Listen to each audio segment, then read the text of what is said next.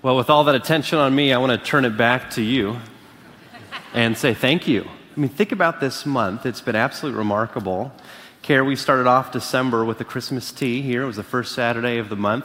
And we had nearly 1,000 women enjoying that tea. Can we just give thanks looking back? And a record number of butlers and the facilities team behind the scenes. And as we got into the month of December, not only the things that happened on Sundays, but also during the week. And we got to the Christmas concert. And Dan, you look refreshed today.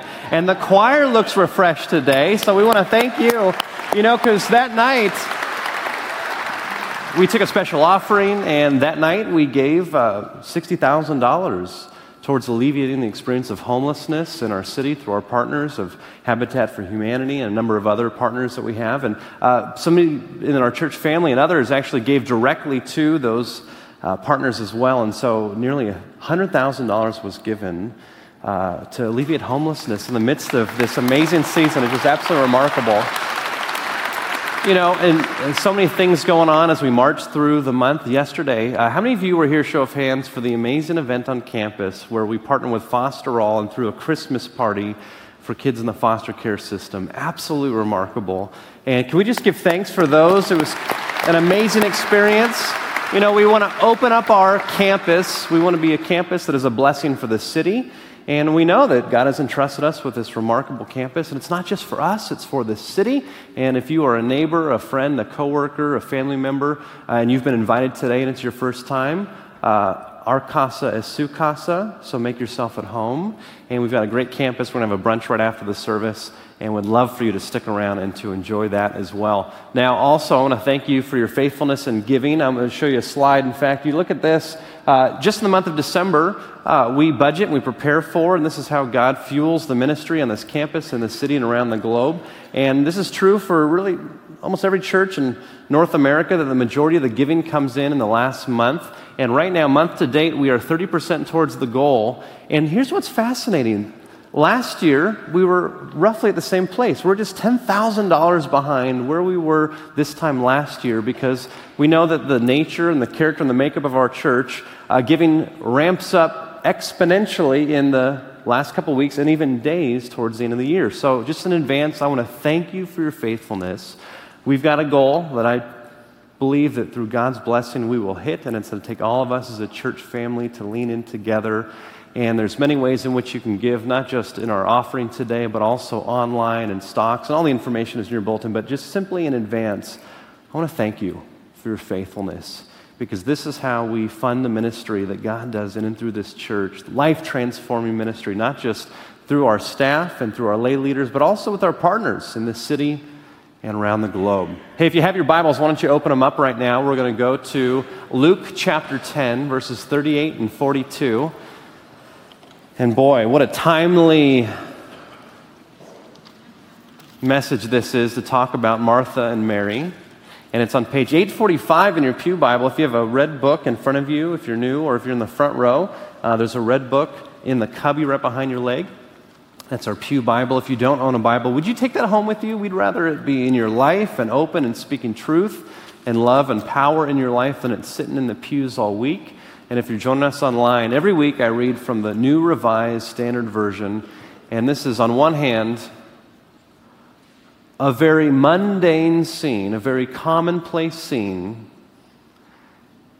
and yet the power and the relevance today is absolutely miraculous. So let me read Luke 10, verses 38 through 42. Now as they went on their way, he entered a certain village where a woman named Martha welcomed him into her home. She had a sister named Mary who sat at the Lord's feet and listened to what he was saying. But Martha was distracted by her many tasks. So she came to him and asked, "Lord, do you not care that my sister has left me to do all the work by myself? Tell her then to help me." But the Lord answered her, "Martha, oh Martha, you are worried and distracted by many things. There is need of only one thing. Mary has chosen the better part, which will not be taken away from her." This, my friends, is the reading of God's Word. All right, so let's leave these Bibles open because right now, on this day, we're in the fourth Sunday of Advent. We're in a sermon series in the month of December. If you've missed any of them, you can go onto our website or onto iTunes. You can download those, listen, or watch them. But we're in a sermon series called Arrivals and Departures, knowing that at this time in our culture, more people arrive and depart from airports around the world more than any other time of the year. And how many of you, just show of hands, how many of you are going to depart pretty soon, somewhere else, whether by car, boat, plane? Okay, now how many of you have received somebody? They've arrived right now in the season. Yes, it's a season of coming and going. And again, the guests who are here today, thank you for being here, choosing to be with us on this Sunday. And what we have today in this moment, again, as I said, is in the middle of a series where we're taking a look at how we can invite Jesus into our life, and not just invite Jesus, but to invite all people into this community. And in the second week, we talked about how if we invite Jesus and all people to experience a home with us, then we should be preparing for Christ to come and preparing for others to come as well. Well, last week, in the third week, we talked about what it looks like for us to welcome Jesus, to truly receive Jesus into our lives, but also, what does it look like to receive others into our community, into our homes, into our very life? Well, now, in this fourth week, we're talking about abiding, to be present, for your mind to be in the same room as your feet, with Jesus and with others. And we're going to see here that it's a commonplace scene. It's a normal, everyday scene. It's a scene that gets played out in our lives many, many times. And it's a reminder that it's not just the big, miraculous moments in our life that define us. You see, on one hand, you've got scripture passages about Lazarus being raised from the dead, miraculous. And then you've got a household scene with a meal. And in our lives, it's tempting to think that God only moves in the big miraculous moments and miss the actual fact that God is desiring to shape our character and our very soul in the everydayness, in the humdrum mundaneness of life. So in this, we're going to take a Mary perspective at this passage. You'll quickly understand what that means in a bit, but we're going to take a look at the difference between Martha and Mary, and you're going to see perhaps that, like I do, I see a little bit of Martha in myself, and I see a little bit of Mary in myself, and Jesus very clearly says, Martha, Martha. Mary has chosen the better part. So, if you're taking notes, again, we're going to take a look at Martha and Mary. And I'm going to talk about 3 things about Martha and 3 things about Mary. And hopefully that prepares us to enjoy our brunch today in a very different way. So, first thing about Martha. Number 1, she's a leader, if you're taking notes. Number 2, she's loved greatly. And number 3, she's extremely busy. Let's take a look at why she's a leader. Now, take a look. Open those Bibles back up. Verse 38. What's fascinating is this: now as they, plural, went on their way, he, singular, entered a certain village. So you've got the disciples, a group of people who are on their way. They're traveling through this area. And yet Jesus very clearly removes himself from that group. And Jesus alone, not with the disciples. You see, Luke is the most detailed of all the gospel writers. He's a physician by trade. So he's not mistaking the detail of this moment that Jesus removes himself from the caravan of disciples and enters a certain village, my favorite village, perhaps God's favorite place on earth, Bethany. We talked about this last week. And it says where a woman named Martha welcomed him into her home. Now you can piece together scripture and see that this home is the home of Simon the leper and the daughters Martha and Mary. And it's fascinating that this text right here doesn't say that it's Simon's home, which would be very normal in a first century context to say that it is the man's home, the father's home, the patriarch's home. And what I love about this, as Luke records this, is the fact that this is Martha's home. She's the head of this household. She takes care of the finances. She puts things in order. She runs the house.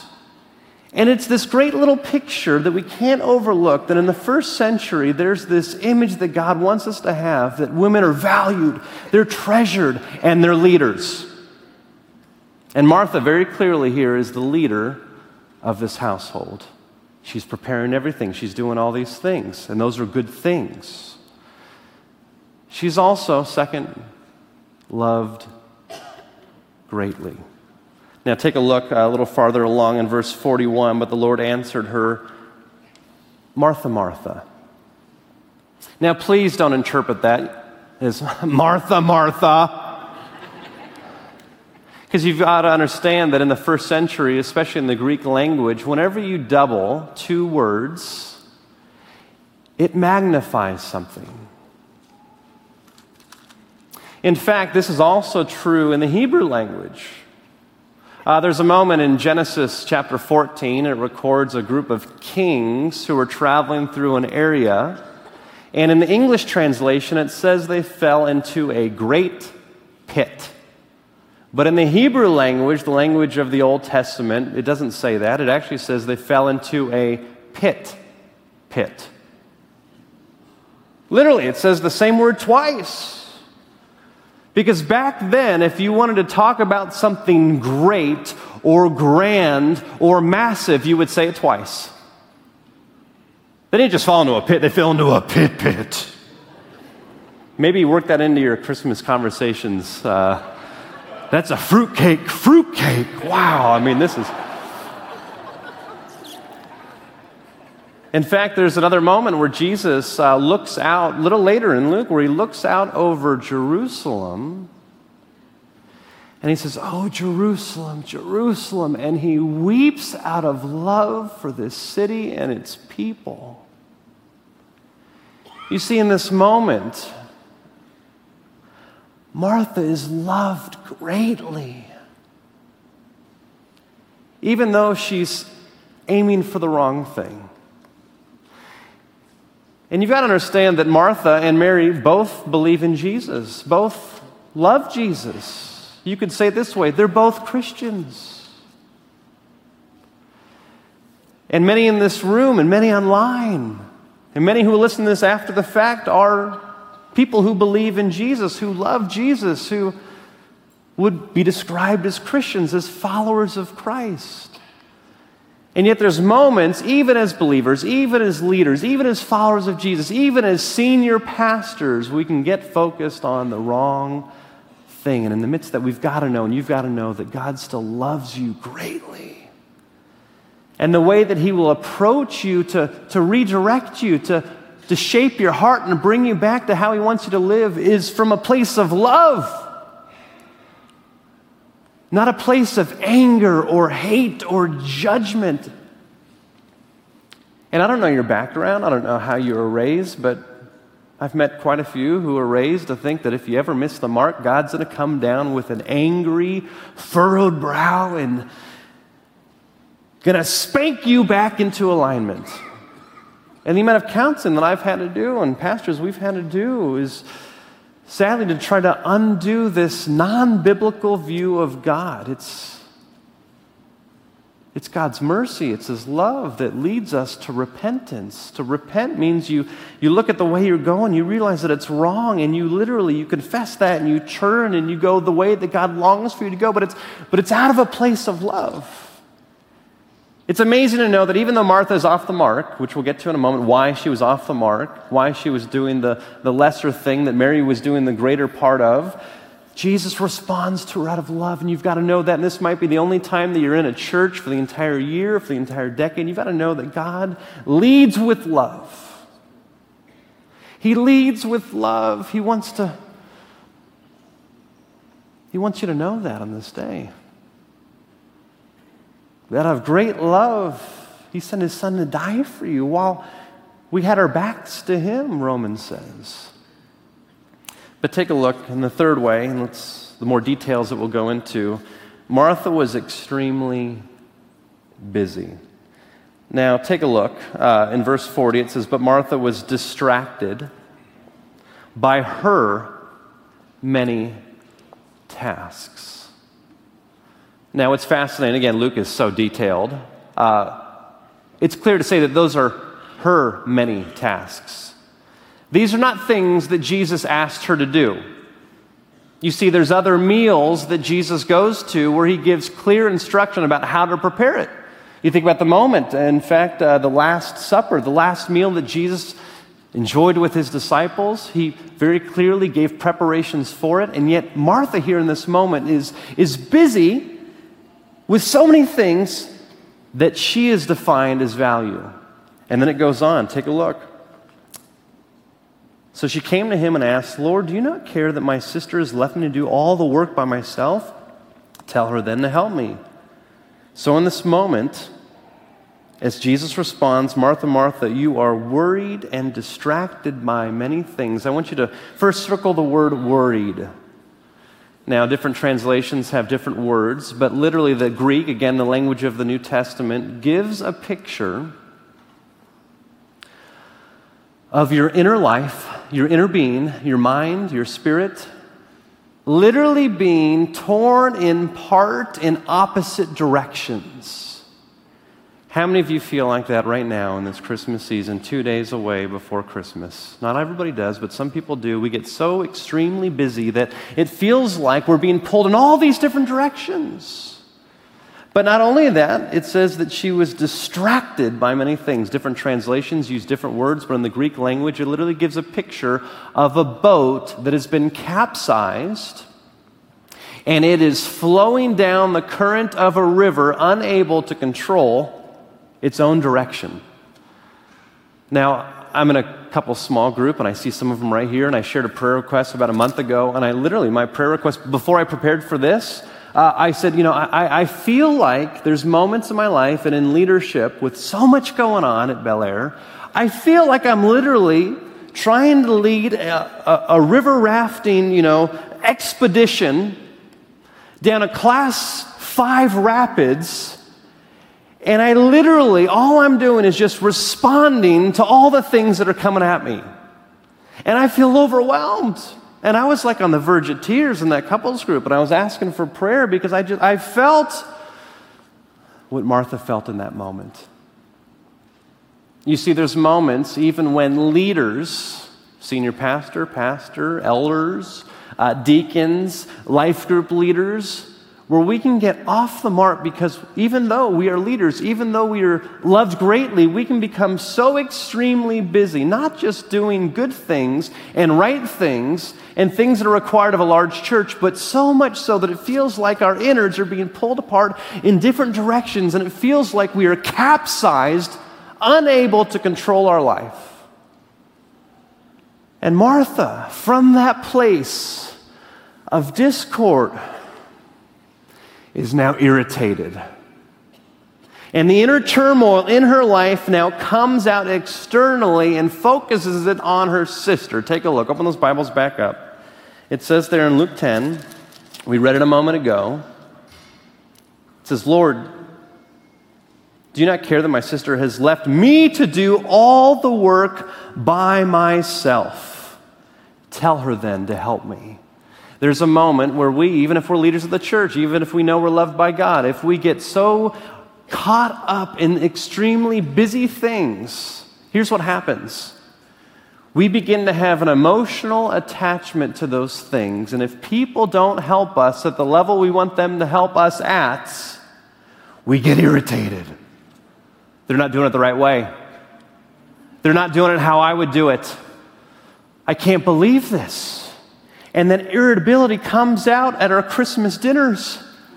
That irritability comes out in line at the grocery store. That irritability comes out on the 405. That irritability comes out when we're signing Christmas cards. I can't believe it. And it just comes out.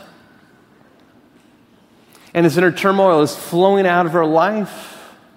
And it begins to be directed at her sister. And the amazing thing is that she goes to Jesus and she tells Jesus, "Tell her to help me." And what's so remarkable is this. Open those Bibles back up. And this is the real kicker. This is the heart of all hearts. The brokenness that is seeped into Martha's life, that can seep into my life, that perhaps can seep in your life. In verse 40, where it says, Lord, do you not care? Let's just pause right there. Lord, do you not care?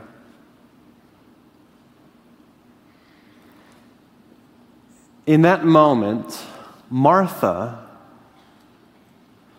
as a result of all the anxiety and the worry and the busyness of her things, her tasks, her things that she wants to accomplish, she now becomes suspicious of God.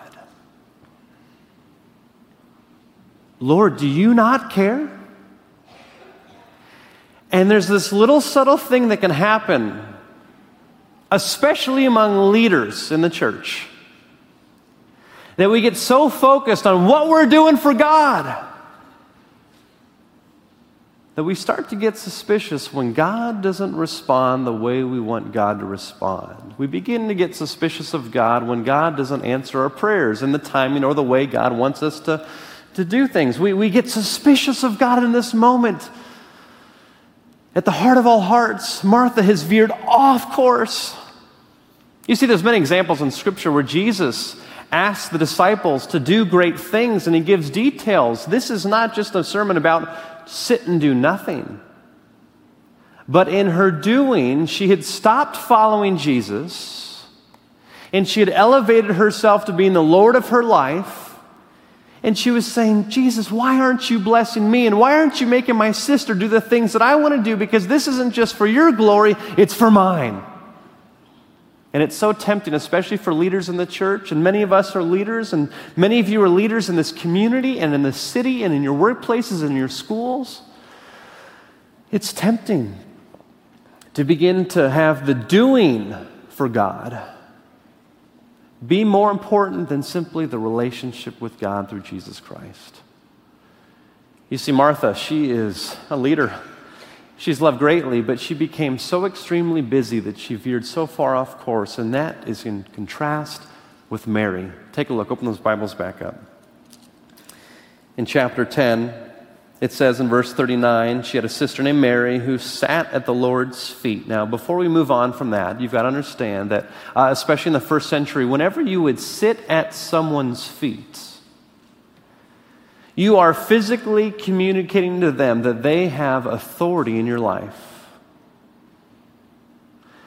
So her posture, her body language is communicating that Jesus is Lord, Jesus is King, Jesus is Master.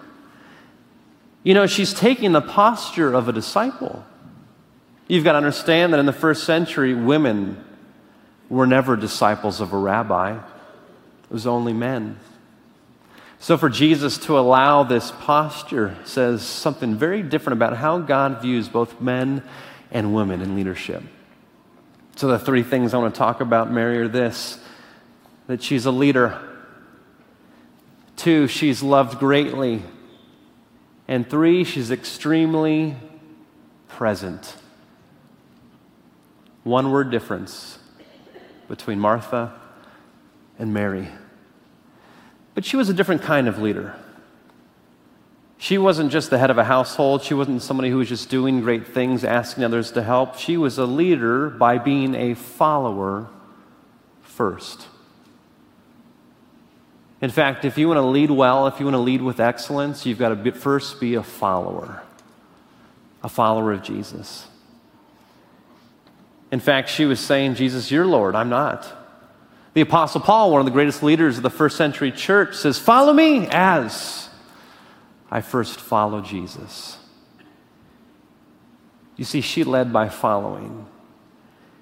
And in this season of busyness, we can actually abide with Christ and be present with others in a very different sort of way, even as leaders, by following the lead of Jesus. See, because Jesus is alive, He's not just somebody who was stuck in 2,000 years ago, Nazareth and Bethlehem and Jerusalem. In fact, Scripture says that he is at the right hand of the Father right now in this moment. In fact, as we open up God's Word, which is alive, which speaks truth into our life, we actually can sit at the feet of Jesus and allow God's Word to have authority in our life. And we as a church believe that we're going to live better and we're going to love better and we're actually going to make the type of impact that God longs for us to have. Not when we have authority over Scripture and say, I like that, oh, I don't like that. But rather when we let Scripture speak truth in our life, it's saying, oh, I like that, no, I don't like that. You see, we'll never understand Scripture unless we stand under it, to allow it to have authority in our life. In the same way, Mary was at the feet of Jesus. I'm telling you, your life will be absolutely turned upside down, transformed for the better. The things that you long for, the peace that you want to have, the significance that you know you should have, it's going to come as you sit at the feet of Jesus, open up God's Word, and more than just 5 minutes a day. The more we saturate our life in the truth and love of God's Word, the more we're going to be like Mary. The more we'll abide with Christ. The more new things and treasure will pop up out of Scripture and overwhelm us with joy. You see, she was also loved greatly. The fact that she was allowed to be at the feet of Jesus, but there's many other scenes that we see about Mary from Bethany that we know deeply that Jesus loved her greatly. In fact, I believe that the love that he had for Martha was the same love that he had for Mary. It was a love that wasn't dependent upon her doing things for Jesus. You've got to understand that. I want to be absolutely crystal clear that God, I believe, did not love Mary more than Martha, because if he loved Mary more than Martha, then his love was dependent upon their works, their perspective, their approach. And then all of a sudden we get in this works-based view that if we do more for Jesus or we do it in the right way, God will love us more. But the absolute fact is that you are loved in Christ. Regardless of what you do or don't do, no matter how busy you get doing your own things or not, you see, there's a love that God has for you in Christ, and you've got to know that this day. But here's what's absolutely remarkable. You get to the very end. What's different about Mary is that she is extremely present. And in fact, there's this language that Jesus uses. Mary has chosen the better part, which will not be taken away from her. And before that, Jesus says there is need of only one thing. What do you need? In your heart of hearts, what do you need? We live in such a complicated world. You walk into a grocery store, checkout line, you are bombarded with things that you need. You turn on the television, you are bombarded with things that you need. You see somebody else open up a present that somebody else gave, and all of a sudden you are bombarded with, I need that. I don't know what it is, but I need it. Sadly, you can walk into a church community, and in this world of comparison, which always takes, you could begin to think, oh, I need that. I need that. You see, Martha had gone down this path of needing all these things, and she had become so emotionally attached to those things that her world began to fall apart when they weren't happening. And yet Mary was so present at the feet of Jesus. She shows me, and I'm sure she shows you, the one thing that we really only need. A heart captivated by our Creator. A mind filled by the loving attention of our God. our very being present with the most important thing in the cosmos. And what's so utterly remarkable is that Mary, who seems to be more present with Jesus than any other disciple, gets something that all the other disciples missed. In fact, Jesus was continuing to say, I'm going to have to die. I'm going to have to die. I'm headed to death. That's part of God's plan. It's part of God's will. And all the other disciples missed it. They were so focused on all these other things that they missed it. But Mary got it. How do we know she got it? Well, show of hands, how many of you were with us last week? Heard the sermon last week? Now, I'm going to say something. I tried to play a trick on you. Out of love. There were 5 times that I said in the sermon last week, an unnamed woman broke open an alabaster jar and poured expensive perfume. Remember that sermon? 5 different times I said an unnamed woman. And she was unnamed at that point in the story, but I listened and I waited and I read the room because I wanted to see if you could catch who the woman was. And I waited all week. I got some emails this week about other things, but I didn't get the email that I thought I would get.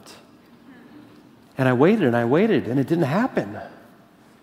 And I thought, oh, the church is just like me.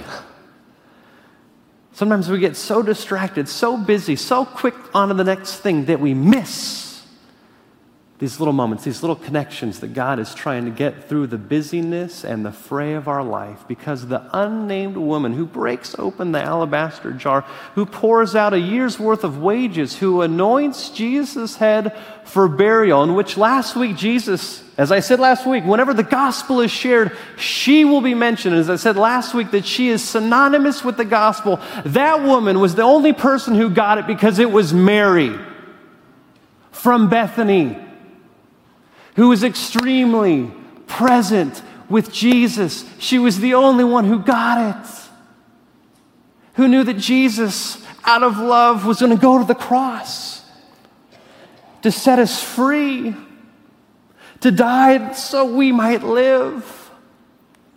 And Martha was so busy with those things, she missed it. The disciples were so busy, they were on their way. They didn't even come into Martha's house. And Mary got it. Why? Because she was just extremely present with Jesus. Wherever the gospel is shared, Scripture says, let's talk about Mary from Bethany, who, yes, was a great leader because she followed so well, who, yes, was loved greatly because Christ loves us, not on her own works, but most importantly, who is simply extremely present, who abided, who was present with Christ, whose mind, whose heart was in the same room as her feet. Who was there?